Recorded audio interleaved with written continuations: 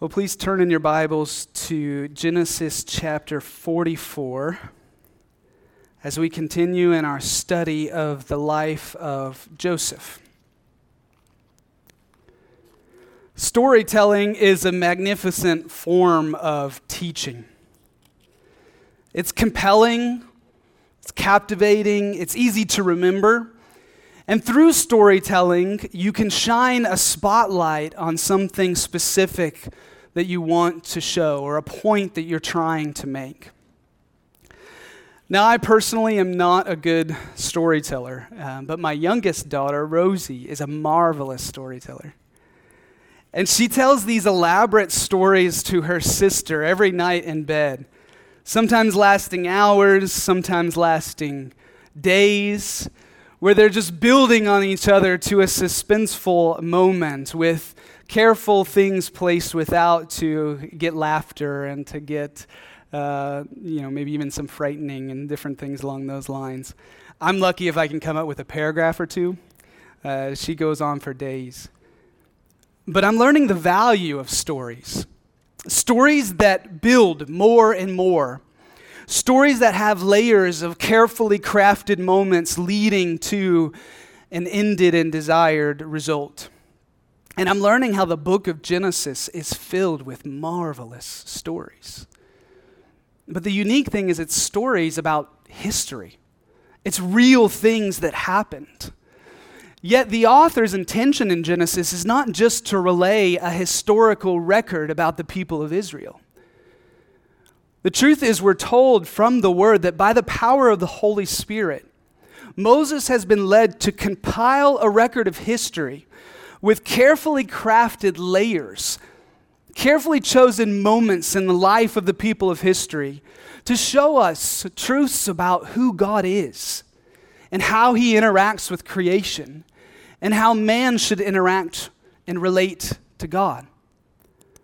You see, Genesis does teach us the history of the people of Israel, but more than that, it teaches us about Israel's God, our God. In John 5:39, Jesus tells the Jews that the scriptures bear witness about Him. And today's passage in Genesis, there is a beautiful representation of that truth. Now, as we have seen up to this point in the life of Joseph, God has providentially worked in and through Joseph to bring about His purposes and His plans. Have you noticed how the emphasis of Joseph's life is on God? God is the one we constantly see working. It all began with dreams in chapter 37, which at that point in time in the book of Genesis, as we're reading along, we're supposed to know are from God. Then the brothers' jealousy leads them to sell him into slavery, and we're left to wonder if the dreams will ever come true. In chapter 38, we see God again. This time, He's seen putting Judah's sons to death for their wickedness, but having mercy on Judah as he repents. In chapter 39, God is there again, this time with Joseph in Potiphar's house and again in prison, causing everything in his hands to succeed. In 40 and 41, Joseph declares multiple times that interpretation of dreams belongs to God. And he tells Pharaoh twice that the famine will be brought about by God. In 41, Pharaoh also declares that the Spirit of God is in Joseph. And then Joseph declares that God has made him forget his family, meaning He's given him peace, and that God has made him fruitful in his affliction. You see, God is the main character of the book of Genesis. And God was working to send Joseph to Egypt in order to provide for the people of Israel during a great famine that He would bring about. Yet in the last few chapters that we've been in Genesis, we see that God is not just concerned with keeping Israel alive. He's concerned with the sons of Israel's hearts. In chapter 42, if you remember, when the brothers are asked to bring Benjamin back, They begin to see the guilt of their sin for selling Joseph. And then when they see the money has been put back in their sacks, what do they say? What is this that God has done? In chapter 43, we saw last week that Joseph refused to send Benjamin back with the brothers until the famine was so great that he must. So he devised a plan, and he hopes that God will grant mercy to his sons. Then, if you remember, when the brothers fear for their lives before the steward because they've been invited into Joseph's home, what does the steward say? Your God and the God of your father has put treasure in your sacks. Chapter 43 then ends with Joseph receiving a partial fulfillment of his dreams, seeing Benjamin and the brothers feasting together without jealousy. The mercy of God oozes from the story. You see, God is the one who's working through Joseph. And in these last chapters, he's been steadily pursuing Joseph's brothers to bring about a particularly desired result. And that result is what we'll see next week. And it's reconciliation and restoration of the sons of Israel and Joseph, which I believe symbolizes the reconciliation and the restoration of God with his people. And as we'll see in today's passage, God is not done working on the brothers' hearts. And Moses shows us two things that take place before reconciliation and restoration can happen. So with that background, let's dive into our text and the first section of Genesis 44 in verses 1 through 12, where we will be examining Joseph's test. Notice how our story begins in verses 1 and 2. Then he, being Joseph, commanded the steward of his house, fill the men's sacks with food, as much as they can carry, and put each man's money in the mouth of his sack, and put my cup, the silver cup, in the mouth of the sack of the youngest with his money for the grain. And he did as Joseph told him. So Joseph again gives the money back to the brothers. But this time he does something else. And he places his silver cup in Benjamin's sack. Notice next how the plot thickens in verses 3 through 12. As soon as the morning was light, the men were sent away with their donkeys. They had gone only a short distance from the city. Now Joseph said to his steward, "Up, follow after the men, and when you overtake them, say to them, 'Why have you repaid evil for good? Is it not from this that my Lord drinks, and by this that he practices divination? You have done evil in doing this.' When he overtook them, he spoke to them these words. They said to them, 'Why does my Lord speak such words as these? Far be it from your servants to do such a thing. Behold, the money that we found in the mouth of our sacks we brought back to you from the land of Canaan. How then could we steal silver or gold from your Lord's house? Whichever of your servants is found with it shall die, and we also will be my Lord's servants.' And he, the steward, said, 'Let it be as you say. He who is found with it shall be my servant, and the rest of you shall be innocent.' Then each man quickly lowered his sack to the ground, and each man opened his sack, and he searched, beginning with the eldest and ending with the youngest, and the cup was found in Benjamin's sack." Now we see, Joseph wasn't just preferring Benjamin again and giving him a cup of silver. He was setting a trap for the brothers. Now I think first we should take notice of the first question Joseph tells the steward to ask. Why have you repaid evil for good? And when we hear that question, we should be thinking about the good that has been shown to the brothers.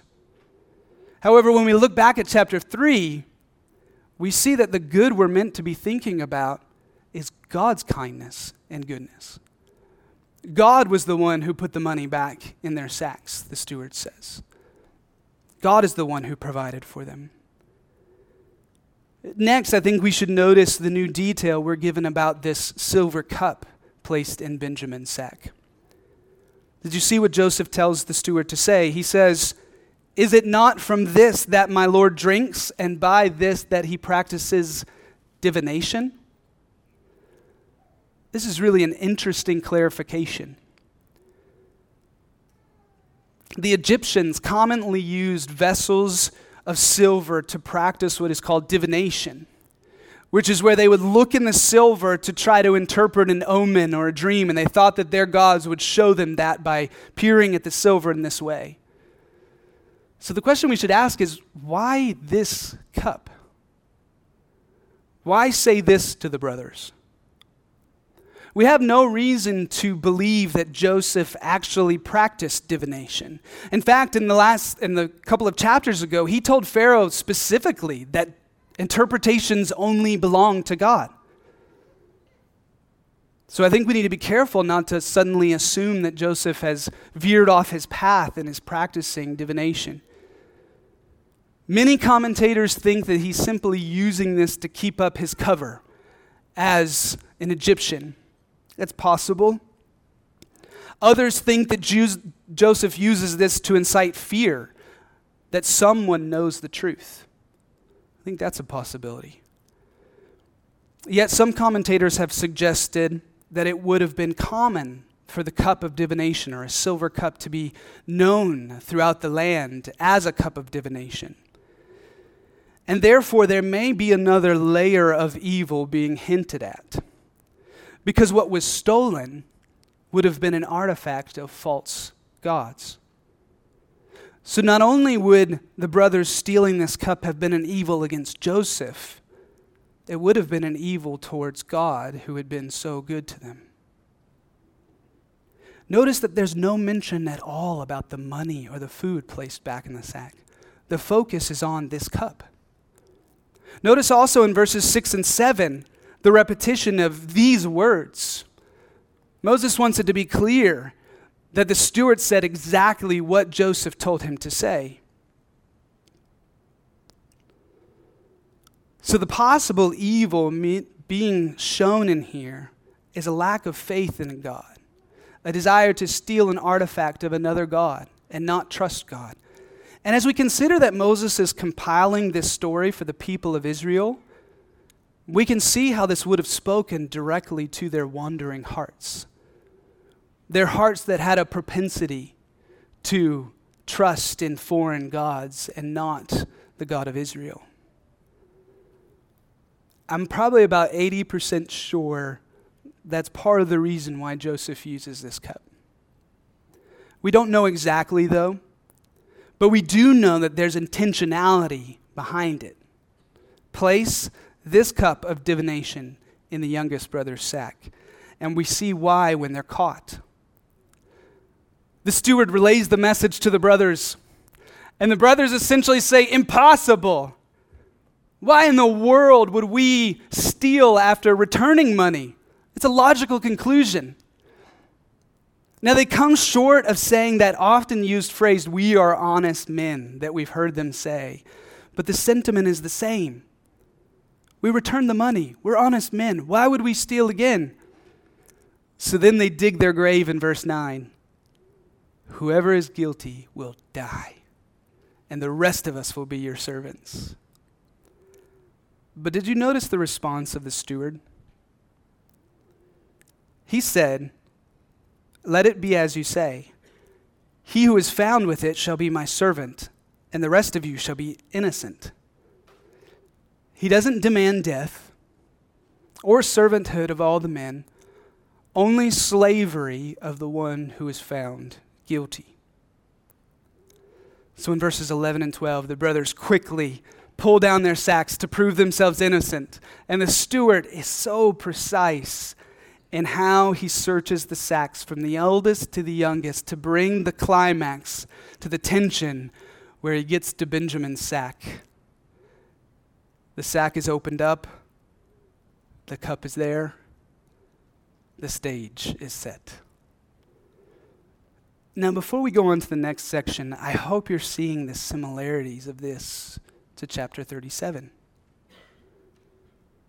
once again, the favored son is going to be sold into slavery, and the brothers are there to do something about it. Only this time, he's presumably guilty of a serious crime. So you see what we're meant to ask? How will the brothers respond? What will they do? Will they leave Benjamin just like they left Joseph? And that brings us to our next section in verses 13 through 17, which are focusing on the brothers' response. Notice first how all-inclusive verse 13 is. Then they tore their clothes, and every man loaded his donkey, and they returned to the city. How do the brothers respond to Benjamin being found guilty? They tear their clothes and they mourn. You see, this is a big contrast to what happened in 37.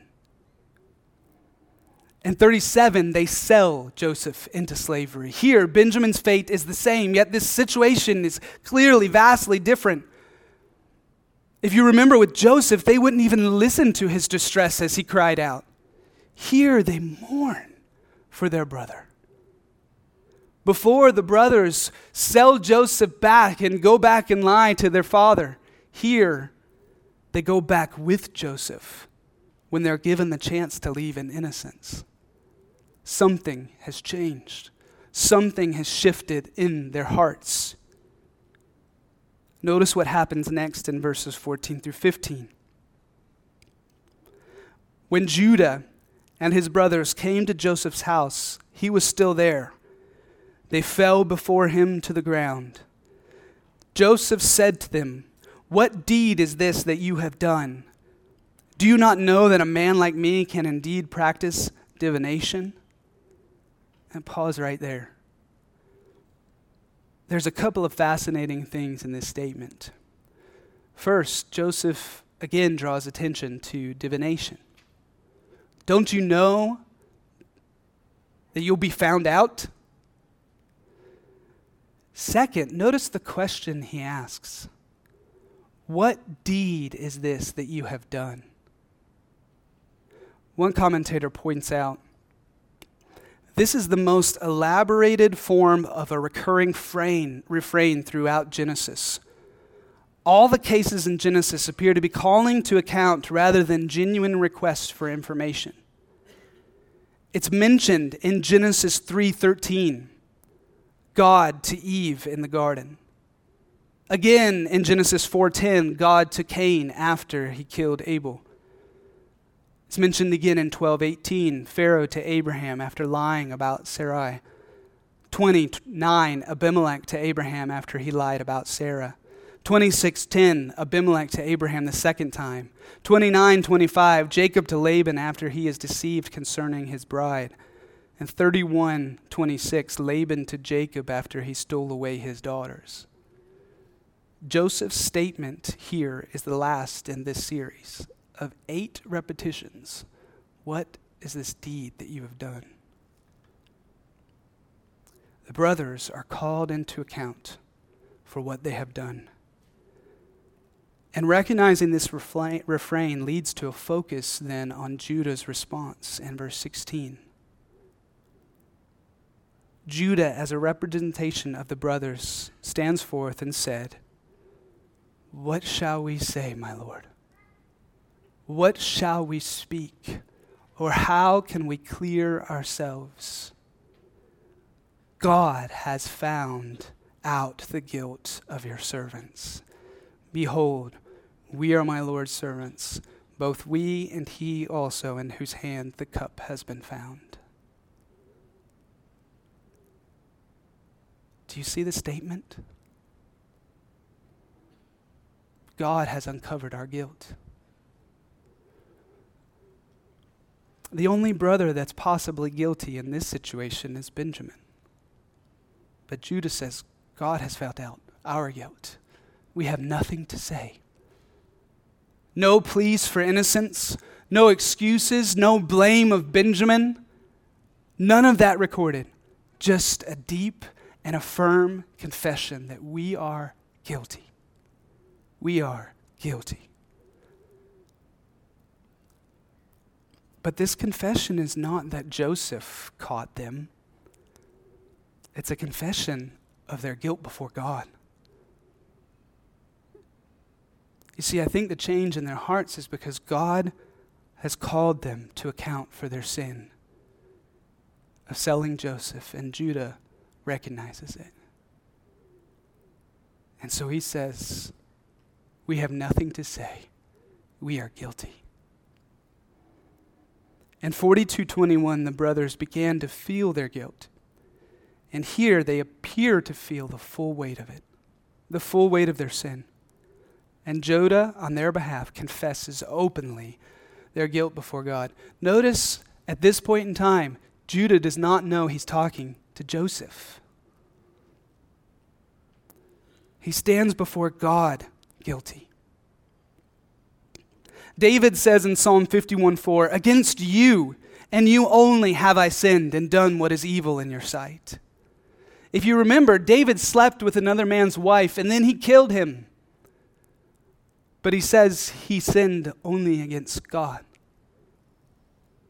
Let me ask you, do you see your sin in that way?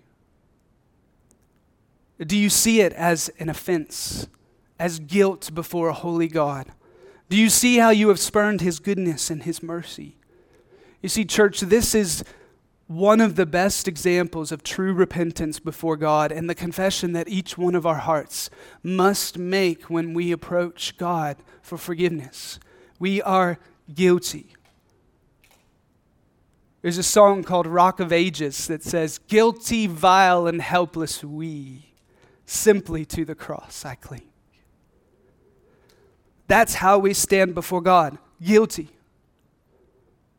And I love it because God is relentlessly pursuing the brothers with kindness and mercy before this. But he's not going to leave them without a full awareness of their guilt before them. He's not going to leave them to think they got away with it. He wants them to see that his kindness is meant to lead to repentance. So I think he uses Joseph's intentional and precise test to prick their hearts of their sin. Let me ask you, think on your life. Think on what surrounds you. Is God's kindness pursuing you for your repentance? Don't delay another day if it is. If you have seen God work in kindness towards you, don't delay until you get to a confession like this before God.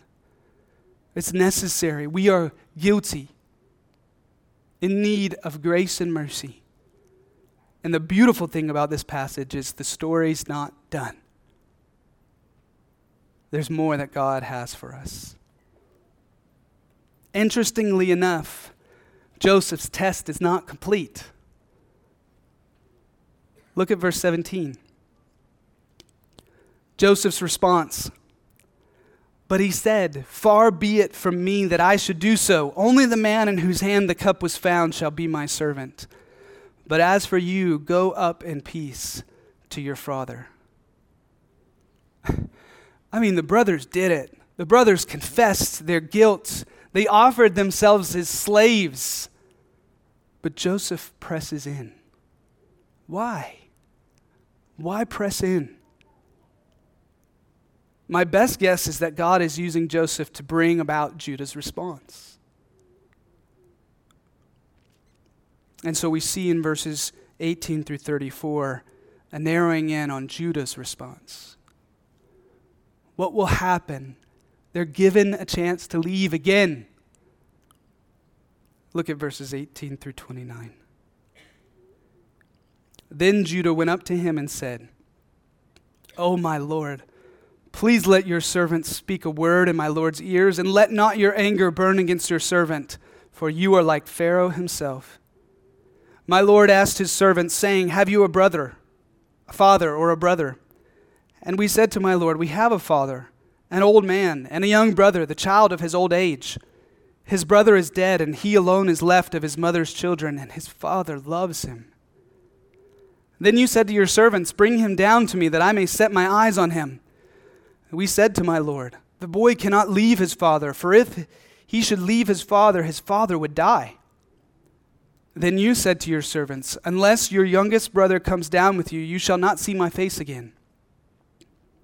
When we went back to your servant, my father, we told him the words of my Lord, and when our father said, go again, buy us a little food, we said, we cannot go down. If our youngest brother goes with us, then we will go down. For we cannot see the man's face unless our youngest brother is with us. Then your servant, my father, said to us, you know that my wife bore me 2 sons. One left me, and I said, surely he has been torn to pieces, and I have never seen him since. If you take this one also from me, and harm happens to him, you will bring down my gray hairs in evil to Sheol. So Judah approaches this man from Egypt with respect. He acknowledges his authority. He recounts his request of them.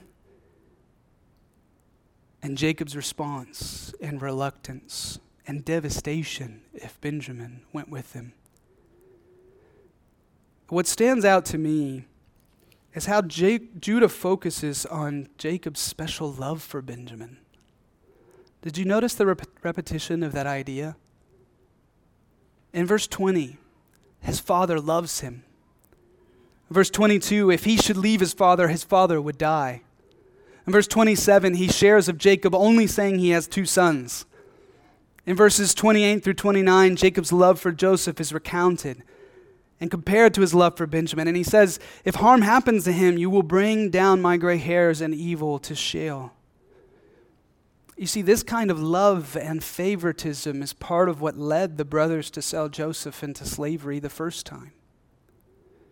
They were jealous of their father's love for Joseph.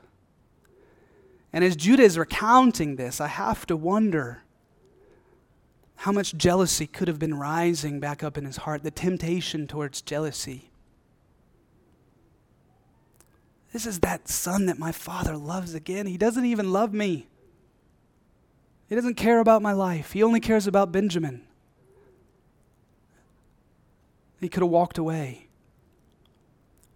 But what do we see him do? Look at verses 30 through 34.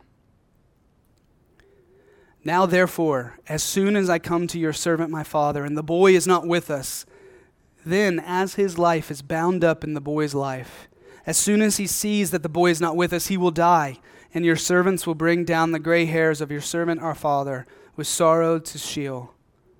For your servant became a pledge of safety for the boy to my father, saying, if I do not bring him back to you, then I shall bear the blame before my father all my life. Now therefore, please let your servant remain instead of the boy as a servant to my Lord, and let the boy go back with his brothers. For how can I go back to my father if the boy is not with me? I fear to see the evil that would find my father. Think about what's happening for a moment and let it sink in. Do you remember that Jacob didn't accept Judah's offer for him to carry the blame? When Judah offered to carry the blame, Jacob's response at the end is, if I'm bereaved, I'm bereaved. Not, okay, you can take him and I'll take your life if something happens to him. Judah had an out. He could have walked away. He could have told Jacob that Benjamin did something foolish and stole from the man. But instead, we see Judah go from the one who offered up his innocent brother to slavery to the one who sacrifices his life for his brother, who now appears guilty. What a change of heart. What a change of heart. I think Moses shows us 2 things from this moment in Judah's life. One, he has truly repented of his sin. You see, repentance is a complete change of heart and actions. It's a 180 full degree turn. The idea is that you're running this way away from God. And you repent and you turn and you run back towards God. It's not that you're running and you confess and then you say, oh, look at those pretty lights over there. It's you say they're not worth it. God is my desire. That's repentance, a full change, a complete change of heart. Because church, as we confess our guilt and as we trust in Jesus Christ, God changes us completely. He places His Spirit within us. He gives us affections that we never had before. He gives us power to obey that we never had before. He shows us His glory in new and unique ways, and we're left a new creation, changed completely. That's how powerful God's salvation is. And can I just say that this is an ongoing process? We're still battling sin, still fighting the fight of faith. Yes, there is a one-time moment of repentance and trust in Christ. That covers you forever. But any heart that's been changed by God continues to see the depths of sin that still exist in this wretched body, as Paul calls it. And we see our guilt before God. And we repent of it again and again, and we turn back to God, and we say, forgive me. I want to delight in you. Wash, rinse, repeat. Wash, rinse, repeat, over and over and over and over again. So through Judah, Moses shows us that repentance brings about full change. But the second thing I think this passage is meant to reveal to us is that Judah provides us with a glimpse into what Jesus Christ would do on behalf of His people on the cross of Calvary. Who is Jesus called? The Lion of Judah. Listen, many are quick to see Joseph as a type of Christ, and he may very well be. But there is no sweeter image of Jesus Christ in the book of Genesis than this one right here. Although there is a very striking difference between Judah and Christ. Pastor Lincoln Duncan puts this better than I could. He says, "It is interesting, isn't it here? The guilty offers himself as a substitute for the innocents." Judah had been guilty of many, many sins. We haven't seen Benjamin commit any. But there would be another lion of the tribe of Judah who was innocent, but would offer himself as a substitute for his guilty brothers. And that substitute would be accepted, and he would live and die in their place, that they might experience his glory. Oh, church, I would suggest to you this morning that the most glorious thing you can see from this passage of Genesis is Jesus Christ in your place at Calvary.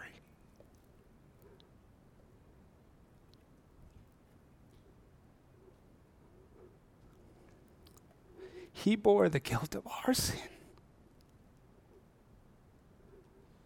He was spotless, righteous Son of God. Sacrificed himself for us. If you know very little bit about the Bible, know that this is what the Bible is pointing to. Jesus on the cross, the spotless, innocent, magnificently glorious Christ, dying in the place of guilty, undeserving sinners, taking the wrath deserved for their sin and washing them clean, bringing them to repentance and changing them forever and ever and ever. And then showing us that what stands before us is an eternity basking in the glory of God forever. No more guilt, no more shame, no more condemnation. Judah gives us a glimpse into what the Lion of Judah would do for his people. So I think this passage in Genesis is about repentance and the price that was paid to reconcile us to God. And so the takeaway is simple.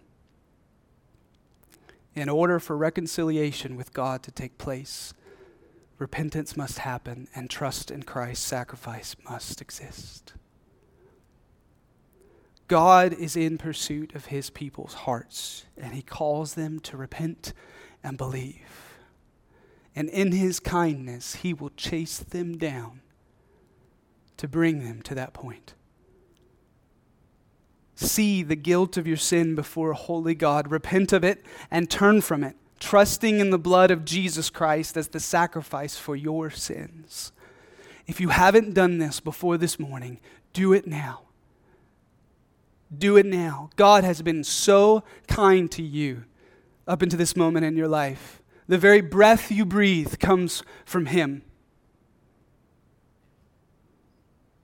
Repent and believe. Be reconciled to God. Be reunited to your Creator. And if you have done this already in life, keep doing it. Ask God to expose sin. It's kindness. Ask God to change your heart. Turn from these shiny, pretty lights over here to the sun over here. Turn from the twinkle lights to the spotlights. God's joy is so much better than anything this world has to offer. God's glory is so much better. See your sin and trust in Christ. Let's pray together.